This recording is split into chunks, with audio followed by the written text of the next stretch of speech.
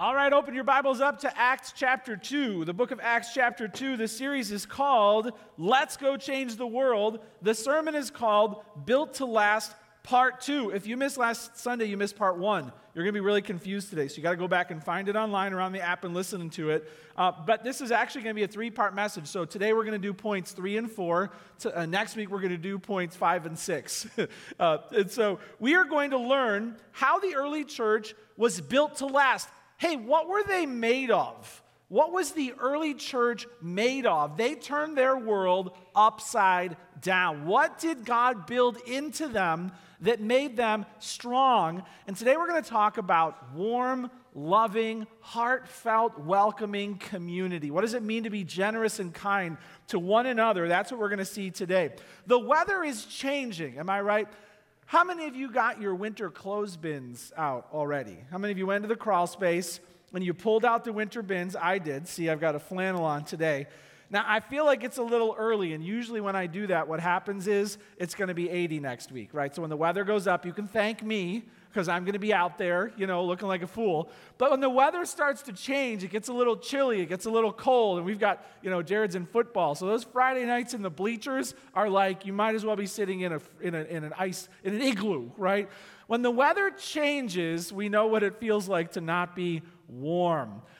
When it comes to church community, we don't want to be frigid, cold, hearted toward each other. We want to be warm. When people come to our church, we want them to feel like they are warmly welcomed. We don't want them to feel like they have just arrived at the South Pole. Am I right?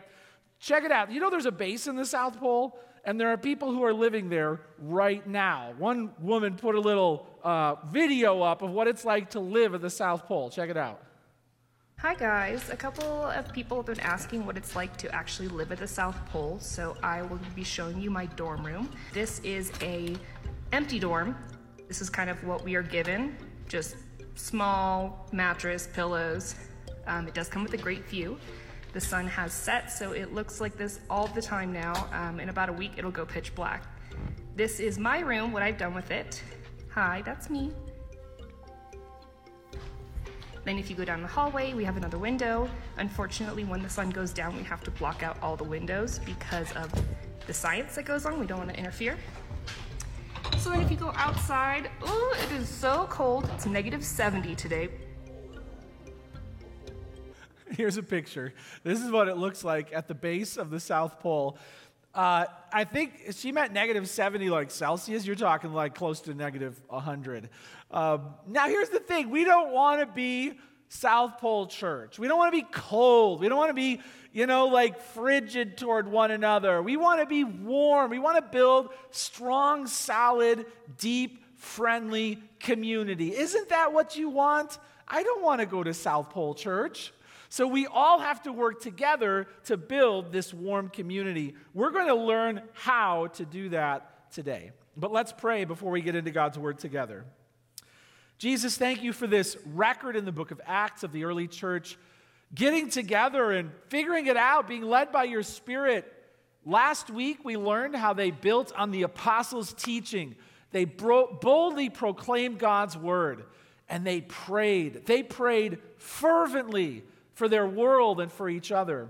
Today I pray that you would show us how they built a family of believers that were tied together at the heart, and help us to settle for nothing less today. We pray this in your name.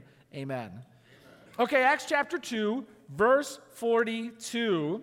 It says, "And they devoted themselves to the apostles' teaching, the fellowship, to the breaking of bread and the prayers, and awe came upon every soul. Many wonders and signs were being done through the apostles, and all who believed were together and had all things in common. They were selling their possessions and belongings and distributing the proceeds to all as any had need. And day by day, attending the temple together and breaking bread in their homes, they received their food with glad and generous hearts, praising God and having favor with all the people. And the Lord added to their number day by day those who were being saved." So last week we talked about they devoted themselves to the teaching and the apostles' teaching. So we learned about proclaiming God's word, and then we also learned about prayer. They devoted themselves to the prayers. Today we're going to learn about the community that they formed. So the third thing you can write down, number 3, is this. Let's build a strong, healthy community. Let's build a strong, healthy community. This comes out of verse 42, where it says they devoted themselves to the fellowship, to the breaking of bread. It comes from verse 44, where it says all who believed were together and had all things in common. And verse 46, where it says day by day they were together, breaking bread in their homes, and they had glad and generous hearts. Man, what a great report. If you know how they do secret shoppers in stores? The secret shoppers go in. Some people get paid to go in and check the prices and everything. Man, if secret shoppers kind of came in here and then they wrote up, what was it like to visit that church? Wouldn't this be a great report? Man, they had all things in common. Each day they're together and their hearts are just for each other. I love the description here. The word fellowship in verse 42, you probably know the word koinonia. It means together. It means together. In a parallel passage in chapter 4, verse 32, where this comes up again, the report of the community, it says, the full number of those who believed were of one heart and soul. No one said that any of the things that belonged to him was his own, but they had everything in common. This idea of togetherness, shared life, commonality is really what the early church was made of. And so, how do we build that? Well, we have to realize how radical this idea was. To be coming together in the same home was shocking. Okay, now I want to act this out a little bit. All right, so I need a volunteer. Joe, come on up. You're going to be a volunteer. Come on. You get to be in the sermon. Dave, come on up too. All right. So here's the thing. Joe and I have been friends for life. We're both Jewish, okay? This is pretend, okay? We're both Jewish. We've been buds for life. We've been in each other's homes. We've been family and whatever. Now, Dave over here is a Greek, okay? And he just got saved too. And so I'm like, oh, you're in the faith. This is so great. Now, Dave's a Greek. Now, Joe's never had a Greek in his home ever, because you don't do that, ever. Not a Roman, not a Greek, not a nobody. Now, I just touched him. And in the original theology we learned, I just became not only physically, but morally and spiritually filthy. Filthy. So now I just welcomed him to church. Now I'm going to come back over here and Joe's not going to touch me. Hey, man. Hi. Hey, what's up? Hey, why are you being weird? What's going on, man? What's going on? You see how weird this is? Because we've been trained all our life that if you're not Jewish like us, are you following what I'm saying? Spiritually filthy. And you can make me filthy. Now, here's what the early church did. They figured this out. They figured out how Jew, Greek, Roman, wherever you are from, we can eat together. We can be in the same house together. Now, I want you to know how radical it is. Thanks, guys, so much for helping me out with that. It was shocking what they were doing to the world. Okay, now, and they weren't just getting under the same roof. It just wasn't like, okay, I'm here, nobody touch me. Like, they actually were by the heart. They were bound together. It was incredible what was going on. The fact that it mentions the breaking of bread and the prayers kind of together, this could include communion. It doesn't have to.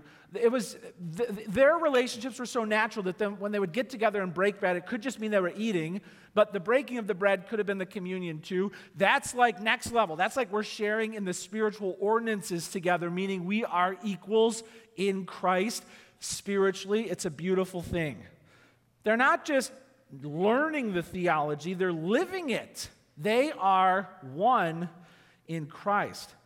Based on this picture of the early church radically crossing lines that had never been crossed before, Jew and Greek and slave and free and poor and rich coming together on common terms under Christ, don't you catch the vision for what community is supposed to be like here?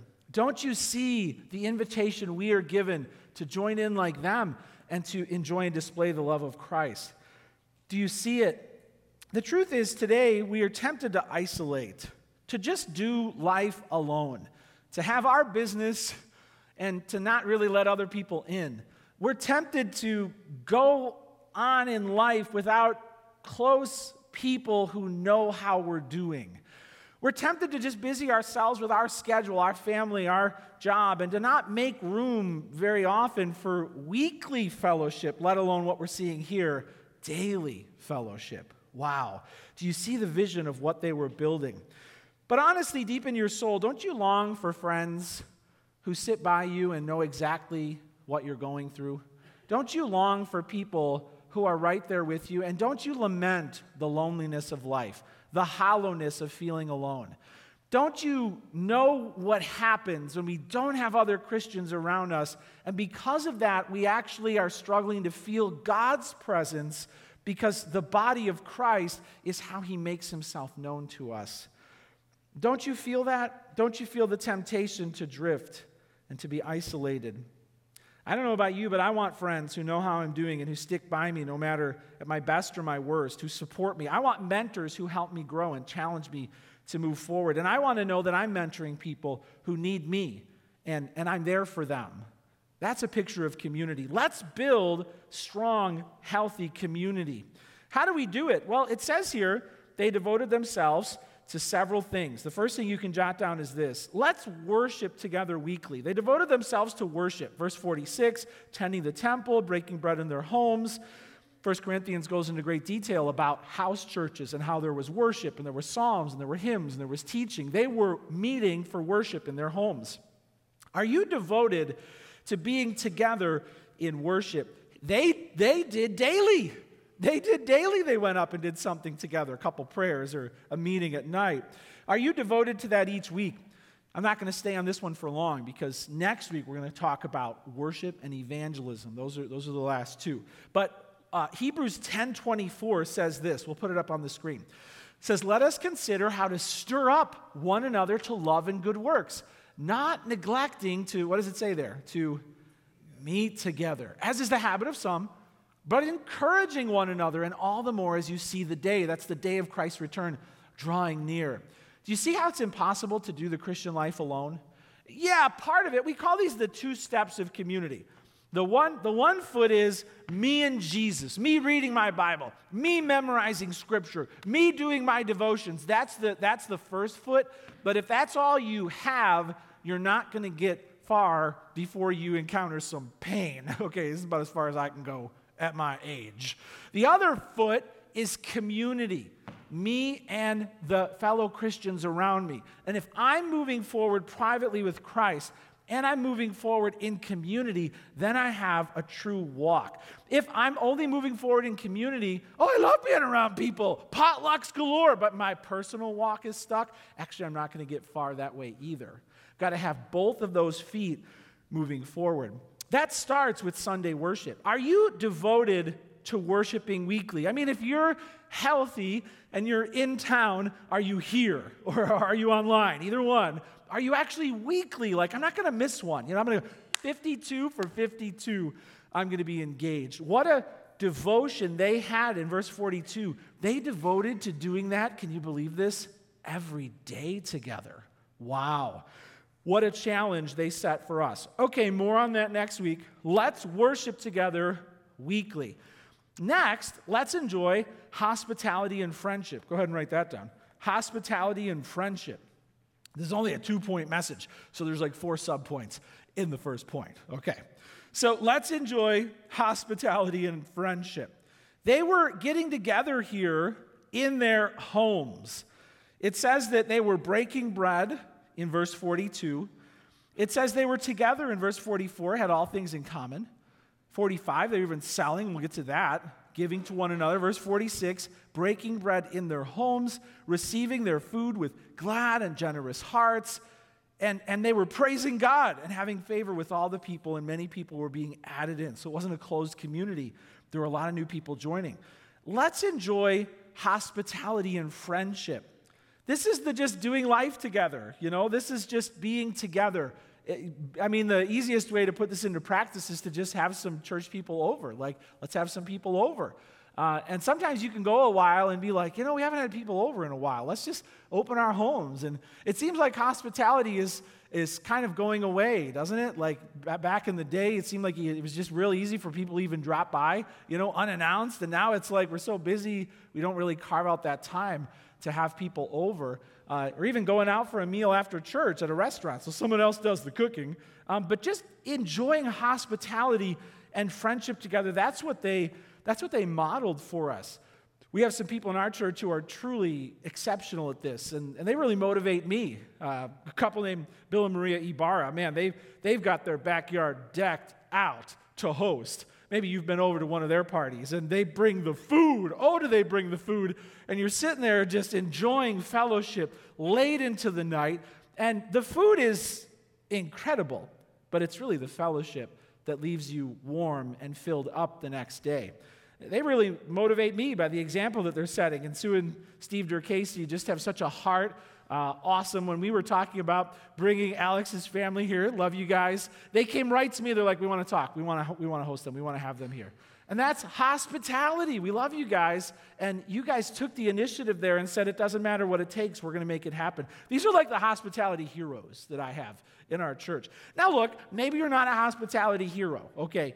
But we can, you don't have like the long flowing cape, but maybe you can have a little cape, where you become a tiny little hospitality sidekick, where you do your part.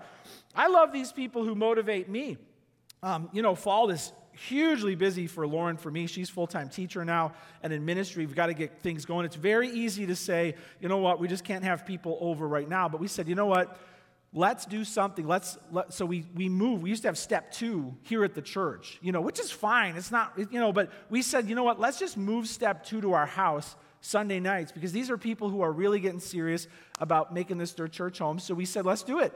We had like 18 people over at our house for step 2 a couple nights in a row the last couple weeks. And it was so good for our hearts to just be in our home with people here, getting to know that Cosmo loved it.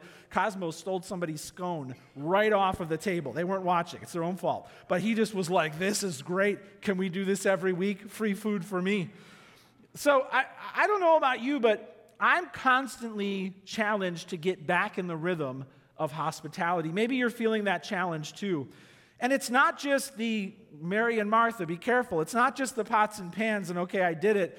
It's truly the heart of wanting a strong, deep relationship with the Lord and his people. So let's enjoy hospitality and friendship.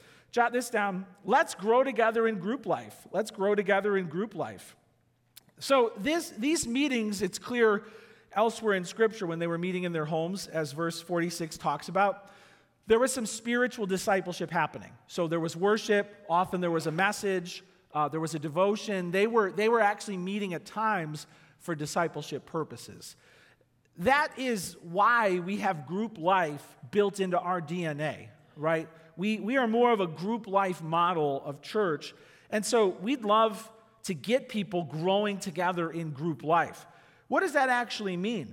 Well, what that means is we have small groups throughout the week that meet in homes. Dave and Sarah are our small group host homes, and so we kind of share the leadership of that. And so we go to their house, and we get together as a group, and right now we're going through Jonah. Eric Mason's doing a Jonah series, and we're learning about what it meant for Jonah, to find his faith and his love for people. And we're just talking about it. It's kind of more of a devotion. It's not a Bible study. It's more of a devotional time where we get in God's Word and we learn about His Word together. Then we break off into groups, if it's a mixed group, men with men, women with women, and we check in with each other. How's your walk? We hold each other accountable to actually moving forward and to helping one another. And our small groups, man, like if somebody ends up in the hospital, somebody has a big prayer request, the small group is kind of the front line of caring for the person. So if you're in a small group, we can do a great job caring for you. That's how we get people connected. But we also have other group opportunities. We have what's called freedom groups, and those are meeting Sunday afternoon now. That's our soul care ministry. Maybe you've not heard that term before. Soul care is when you have needs in your heart, emotional, spiritual, that are really deep and can actually be severe or long-standing. And you really want to work through things like, why am I battling anxiety or struggling with depression, or how do I get past my past? How do I plan for the future? It's that deeper level of care that you seek out in freedom groups together. And how many of you have gone through, we used to call them hope groups or freedom groups? Put your hand up if you kind of went through those in the past. We used to have a big group, here. You know what I'm talking about. There are kind of hang-ups in the heart that if you've never really said, I'm going to focus on getting well at the deepest level, boy, it's really helpful. It's better to do it before a big crisis, It's essential to do it during and after things have happened and you're trying to figure out what happened. It's really imperative that you figure out how to move forward from things. So freedom groups are really a way that we get people together to grow at a deeper level. We also have targeted groups like Anchor Bible Institute meets Monday nights, and that's a discipleship group. It's more like a class. We have women's Bible studies Wednesday morning, Wednesday night. And then we have other groups like FPU, Financial Peace University, and some others as well. This is how we are trying to get people grouped up and growing together. And I don't care which group you become a part of, but I would love for you to be growing in group life, because that's what we see modeled for us here in the early church. They were getting together and they were growing in groups. So let's enjoy hospitality and friendship. Let's grow together in group life. And then jot this down. Let's resolve conflict in a mature biblical manner. Let's resolve conflict in a mature biblical manner. This is looking ahead to how the early church protected community. But it says here they had glad and generous hearts. And it says in verse 42, they were devoted to one another. In chapter 4, it says they were of one heart and soul. And what we will find in the book of Acts is they went through some big problems together. Theological problems, relational problems, cultural problems, financial problems. They went through persecution. That there were things that kept trying to detonate their community. And they resolved conflict in a mature biblical manner. Soon we'll read about how some of the widows were getting overlooked in the benevolence. So it was kind of like the benevolence fund is not being used properly. It was an ethical problem because it fell along the lines of culture and language barriers. So one group was being overlooked, and it was also a leadership problem. They didn't have deacons yet. So the apostles were getting worn out, and they had to change their leadership structure. There's theological disputes coming up. They had to have entire theological church conferences to get together and figure out how the Old Testament applies to new Gentile Christians. They had leaders like Peter who were demonstrating hypocrisy in public, and Paul had to literally come and confront him to his face and say, your conduct is out of line with the gospel. They had big problems to work through. They had people in the church who were covering up sin that was so grievous to the Lord, like Ananias and Sapphira, that they actually lost their lives because of it. They had sin in the church that they had to take drastic action to uncover and to clean out from the congregation. Paul and Barnabas just had a dispute over what the next step is from it. We should go here. No, we should go here. No, blew up. They worked through some significant problems, and they did it together. So as a congregation, we have to learn how to resolve conflict in a mature biblical manner. And that means that we're humble, we're open, we're gracious. James talks about the fruit of heaven that comes down. Open to reason, gracious, appeasable. We're willing to work through it together. And I do believe as a congregation, we can work through anything together if we bring humble hearts to the table, if we speak openly and graciously, if we give the mercy that God gave us to one another. I think we can work through anything together. They had to do it to protect this heartfelt bond that they had with each other. So number three, let's build a strong, healthy community. Let's worship together weekly. Let's enjoy hospitality and friendship. Let's grow together in group life. And let's resolve conflict in a mature biblical manner. One last quote before we go on to the next one. I like what Paul Tripp says in the book, Relationships, A Mess Worth Making. He says this: none of us ever gets to be in a relationship with a finished person. God's redemptive work of change is ongoing in all of our lives. That's a reminder that we need to keep building community patiently with each other. Okay, number 4, jot this down. Let's give generously to the Lord. Let's give generously to the Lord. It says in verse 42, they were meeting, they had the fellowship. Verse 43, awe came upon every soul. It says in verse 44, all who believed were together and had all things in common. Then it says in verse 45, they were selling their possessions and belongings and distributing the proceeds to all as any had need. So what we see here is, what was the early church made of? The early church was made of generosity. And that word koinonia can be used to not only say we are together, but to say that we are sharing together in each other's needs. We are giving generously to the Lord and to each other. So let's do a bit of a survey of how the New Testament gave, and some of the Old Testament principles too. If they were a generous community, do you read in verse 45 how generous were they? Some were selling their possessions and belongings and distributing proceeds to all as any had need. We read that some people had extra properties, and they were so moved in the heart toward the mission and toward the people of God that they actually sold those extra properties and brought their resources to come and help others and to help the mission move forward. That's incredible generosity. So let's give generously to the Lord, and let's learn about how giving worked here in the New Testament. It's important to know in their culture that these New Testament Christians generally would have had little. Not only in Israel under the mighty Roman Empire did they have very few freedoms and very few entitlements to rights, but they were heavily taxed, and they didn't have things like healthcare or Costco, So most of them would have been day wage workers, which means you kind of get your wages at the end of the day, and savings, likely not. No refrigeration. It was truly, if you could put yourself in their shoes, they had to trust God for their daily bread. They didn't even really have a week kind of stored up. It's get paid, go get this day taken care of, and then we'll cross tomorrow when it comes. Then you start spreading the church out. And what happened was some cities were exceedingly wealthy, like Corinth, they were really loaded. And then there were other cities, like in Macedonia, that would hit some pockets of poverty. And then a famine would come in, and then the Jerusalem church would suddenly be struggling. And they started to figure out how they could kind of come together and care for each other and give generously through their church interactions. So these day tradesmen, carpenters, or farmers, agricultural workers, that were exposed to all the uncertainties like weather or war or famine, they are great role models for us of what it means to just care for one another, what it means to just give to the Lord generously. I love the example they set for us. When it comes to the giving, it's super important to know from the beginning that it came from the heart. It came from the heart. It was not under compulsion. It says that they, in verse 44, had all things in common. And it says in chapter 4, verse 32, they were of one heart and soul.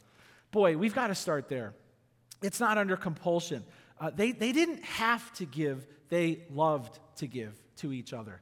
Let's just start there. Boy, in our heart, do we have this one heart and soul mindset when we look around at our church family and at those who are on mission for the Lord? Do we have this heart to actually be generous? That's where it all begins. And then do we understand what God's word says about giving and what we have to decide in our heart? So we'll put 2 Corinthians 9, 6 to 11 up on the screen. Here's what it says. The point is, whoever sows sparingly will also reap sparingly. So this idea is now like you're out in the field, it's time to plant, you've got the seeds, and there's two options here. To sow sparingly, so, somebody's like, seed, seed, seed, and then it says, whoever sows bountifully, so that's like pile of seed, will also reap bountifully. Each one must give as he's decided, there it is again, in his heart. Not reluctantly or under compulsion, for God loves a cheerful giver, and God is able to make all grace abound to you, so that having all sufficiency in all things at all times, you may abound in every good work. Do you see the vertical nature first? We trust God is able to provide for us, and then we horizontally, we sow our seeds generously, bountifully, believing that the harvest will be bountiful as well. Let's give generously to the Lord and to others through the Lord. Well, how do we do that? Well, jot this down. We begin by joyfully surrendering all to Jesus. First, we have to bring all to Him because he gave all for us. If we're not fully surrendered from the start of faith in Christ, then what we have is we kind of have I'm protecting certain parts of my life from the lordship of Jesus. Like, here I am, Lord, okay, but don't touch this part of my life or this part of my life or this part of my life. And then Jesus has to kind of, over time, force you to put one thing after another on the table. He really wants us to start by surrendering everything. In 2 Corinthians 8:9, it talks about what Jesus did for us. Here's what it says. It says, "For you know the grace of our Lord Jesus Christ, that though he was rich," that means he enjoyed eternal glory in the Father's presence, "yet for your sake he became poor, so that you, by his poverty, might become rich." That means spiritually, God has given you and me every blessing in Christ. All of the treasures of heaven are ours in Christ, spiritually, and we will reign with him forever. But it says here, he became poor. He left all that behind for us so that we could enjoy the abundance of his riches. That should motivate us to respond to Christ. It says in Romans 12:1, Paul says this, "I appeal to you, therefore, brothers, by the mercies of God, to present your bodies as a living sacrifice, holy and acceptable to God, which is your spiritual worship." So the first thing that you bring to him is everything. I'm on the altar. I am the offering. It would kind of be a funny sight if the ushers were passing the bags and you grabbed the bag and you stood up and you just kind of put one foot in it, and then you kind of put the other foot in it and you tried to pull it up, and then you're like, "Take me away." What are you doing? I'm the offering. I'm giving everything, all that I am. That's the idea of crawling up on the altar as a living sacrifice. You are the offering. Now, if you haven't gotten to that point yet, every other opportunity to give is just going to be hard because you haven't fully surrendered yourself to him. And you feel like God's kind of coming to take, right? And that's not it at all. He gave it all, so we give it all to him. Then the platform for generosity is truly laid. God is a giver, and he wants us to be like him. Let me ask you this. Have you surrendered all to Jesus who gave it all for you? Have you truly, maybe even knelt down and said, "Jesus, it's all yours. My body, my life, my house, my cars, my kids, my spouse, my job. It's all yours." Have you surrendered it all? Or are you still holding on to some of it and trying to be a really bad CEO of your own life? Boy, what a relief when you surrender it all to him. Joyfully surrendering all to Jesus. Jot this down. And then overflowing with love for God and others. Overflowing with love for God and others. We've seen this throughout the life of our congregation. We are a generous church. And I'm inviting you to help continue what we already are, to joyfully join in the generosity. But it's been so great to see God's people overflow with love for God and others. We've sent out several church planners, missionaries, we've supported them. But Mike Kiowski many years ago went to Romania, and we rallied to him and to go and support church planting throughout Europe. And it was so amazing. He was fully funded a year in advance. So often when missionaries go out, they're constantly, we got a need, they're behind, right? And here we rallied to him, and he had everything he needed and more. And then it happened again. Mark and Sarah, we're going to go to Glasgow. We're going to start church planting in Western Europe, UK, and God's people rallied to them. Do you know Mark and Sarah have all of 2023's support in the bank? A year is already stored up. Now, they'll still need ongoing support, but it's pretty nice to already have next year in the bank. Wow, we're a generous church. Others also rallied to support them, but a large amount of that came from within this congregation and from our church. Every time we have a need, God's people here have answered. Whether it's a benevolence offering, I think our first benevolence offering, we collected like $40,000 for people in need way back in the day. People rallied to that opportunity. We've had a few building programs here. The banks usually tell you, well, if you can collect 80% of what people pledge, then we'll give you 2 thumbs up. All right. We collect over 100% phase 1 and over 100% phase 2. Who was here when the boiler went out toward the end of phase 1? We were like right toward the end. We're like, we're going to make it. And then boiler goes boom. And the kids have winter coats on upstairs. And I had to get up and say, we need even more. And we did even that. And God's people have risen to the challenge. And it's from the heart. It's from the heart. I'll never forget when I was feeling called into ministry. You know, we had 2 little girls, and Lauren was staying home, and I was a teacher. You know, when you're a teacher, they give you the spreadsheet of what you're going to be making 20 years from now, total security. But I was feeling called to go into ministry. And the pastor of the church where they brought me on as a youth pastor met with the church council, and he said, all right. He handed out a piece of paper, and at the top of the paper, he wrote, Buy-in Orion. Buy-in Orion, meaning how are we going to afford bringing Ryan on full-time staff? And he laid out how they could afford half of what it would cost to bring me on full-time. But by faith, they were going to make the hire.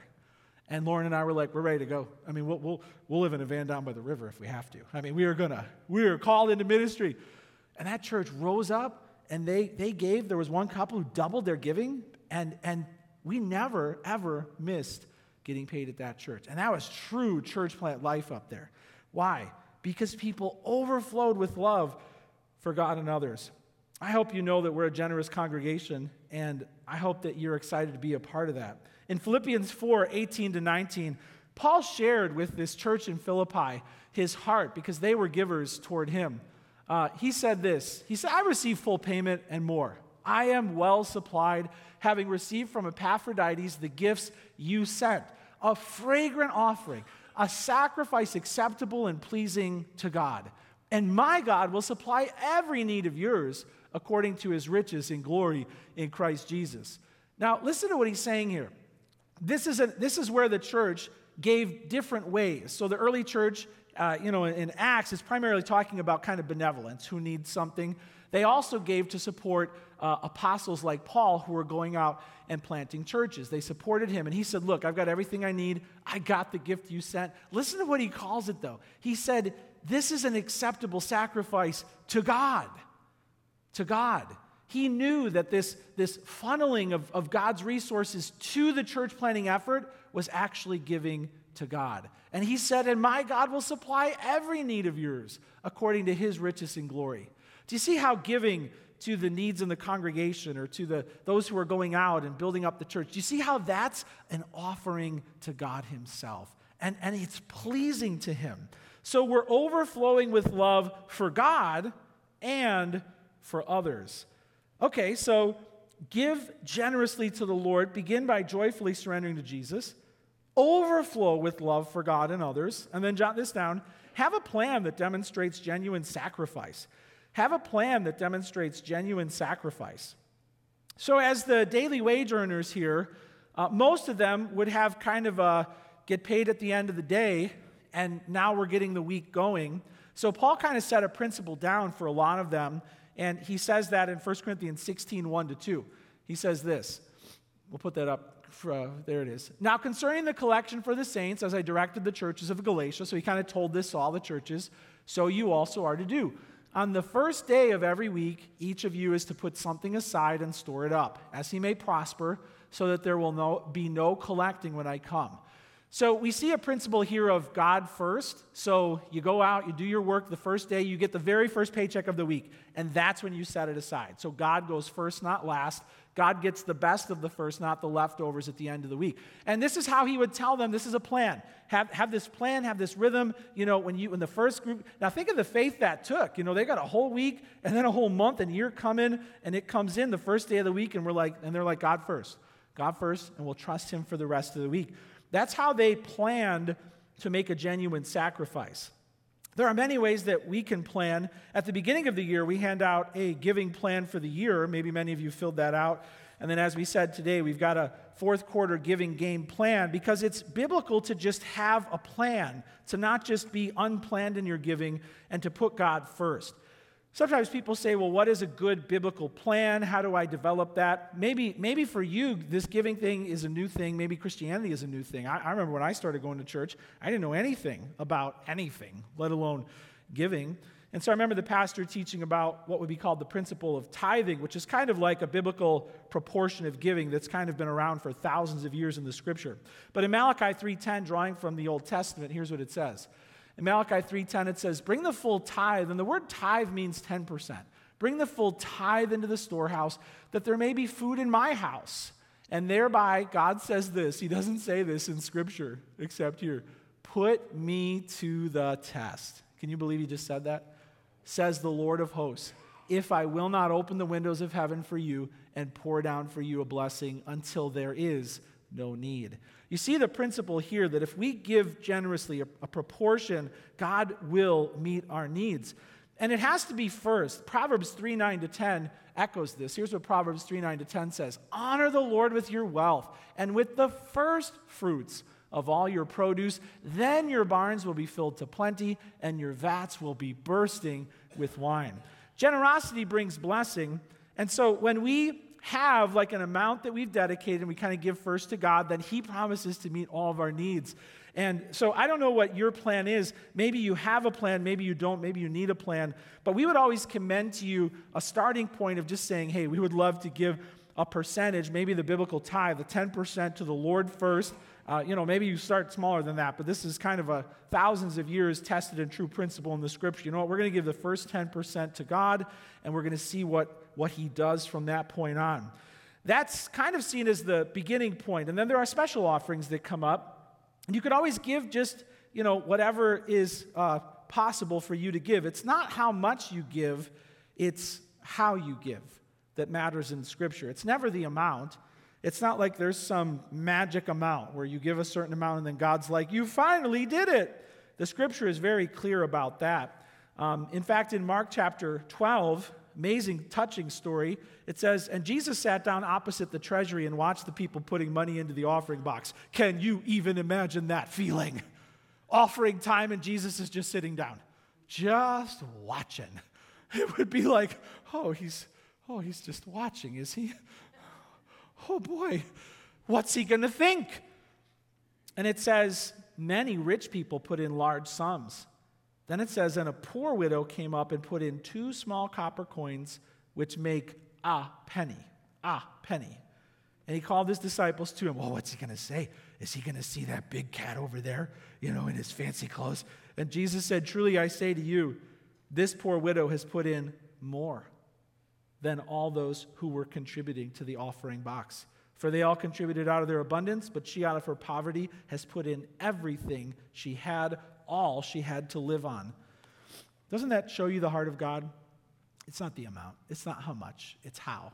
It's how. It's the heart and the genuine sacrifice that he loves. And so have a plan that demonstrates a genuine sacrifice.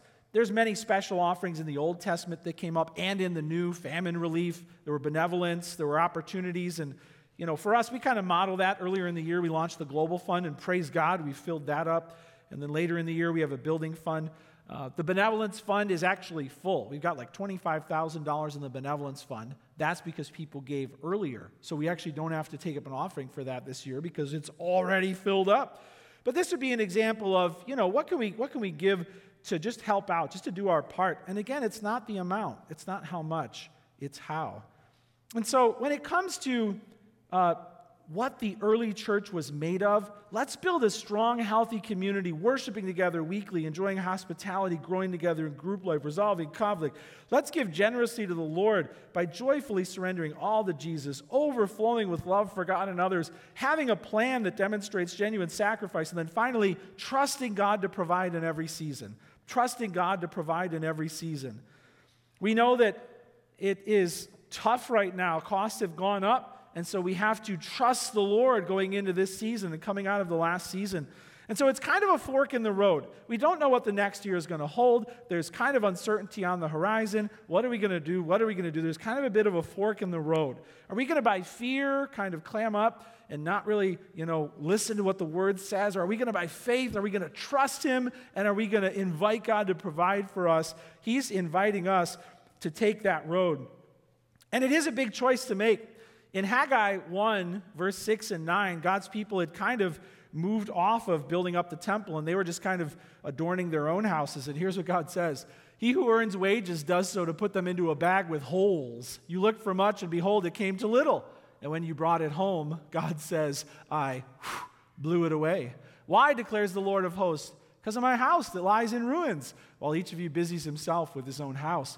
This is kind of a caution to us based on how in Haggai's time they just totally were neglecting God. And God says, man, there's holes in your pockets because of that. And he doesn't want that for us. It says in 2 Corinthians 8, 2-4, how the early church found the blessing of God. In a severe test of affliction, there, that's the Macedonian churches, abundance of joy and their extreme poverty have overflowed in a wealth of generosity on their part, which means they trusted God in the famine. For they gave according to their means, as I can testify, and beyond their means of their own accord, begging us earnestly for the favor of taking part in the relief of the saints.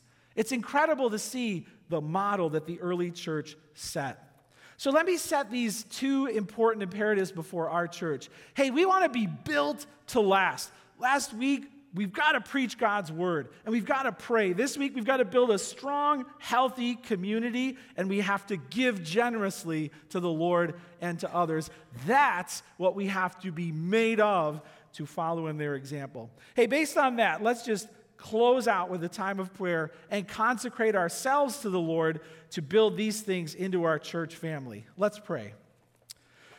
Father, thank you for this example of the early church. Thank you, Lord, that we see a community, an incredible community, unbelievable community doing unbelievable things.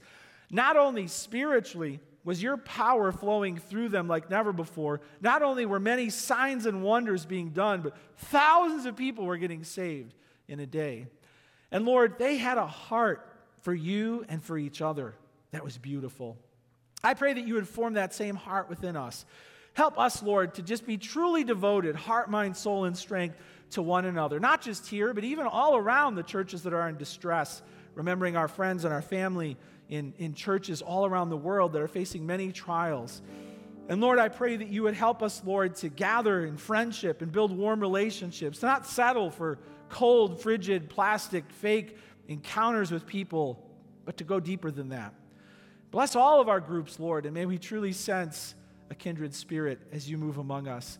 Help us, oh Lord, as we give generously to the needs of others and benevolence and what we need, Lord, by way of mission, sending out people and even caring for this building. And Lord, and we just ask that you would help us as from the heart we love to give to you and to others. Help us to trust you to meet all of our needs. And we pray that you would meet all of our needs according to your glorious riches as you have before and as you will forever. Lord, we believe that what we do for your kingdom will matter 1,000,000 years from now. We truly believe that. So help us from the heart to take care of each other and to expand the mission to go and make disciples. We pray this in Jesus' name. Amen.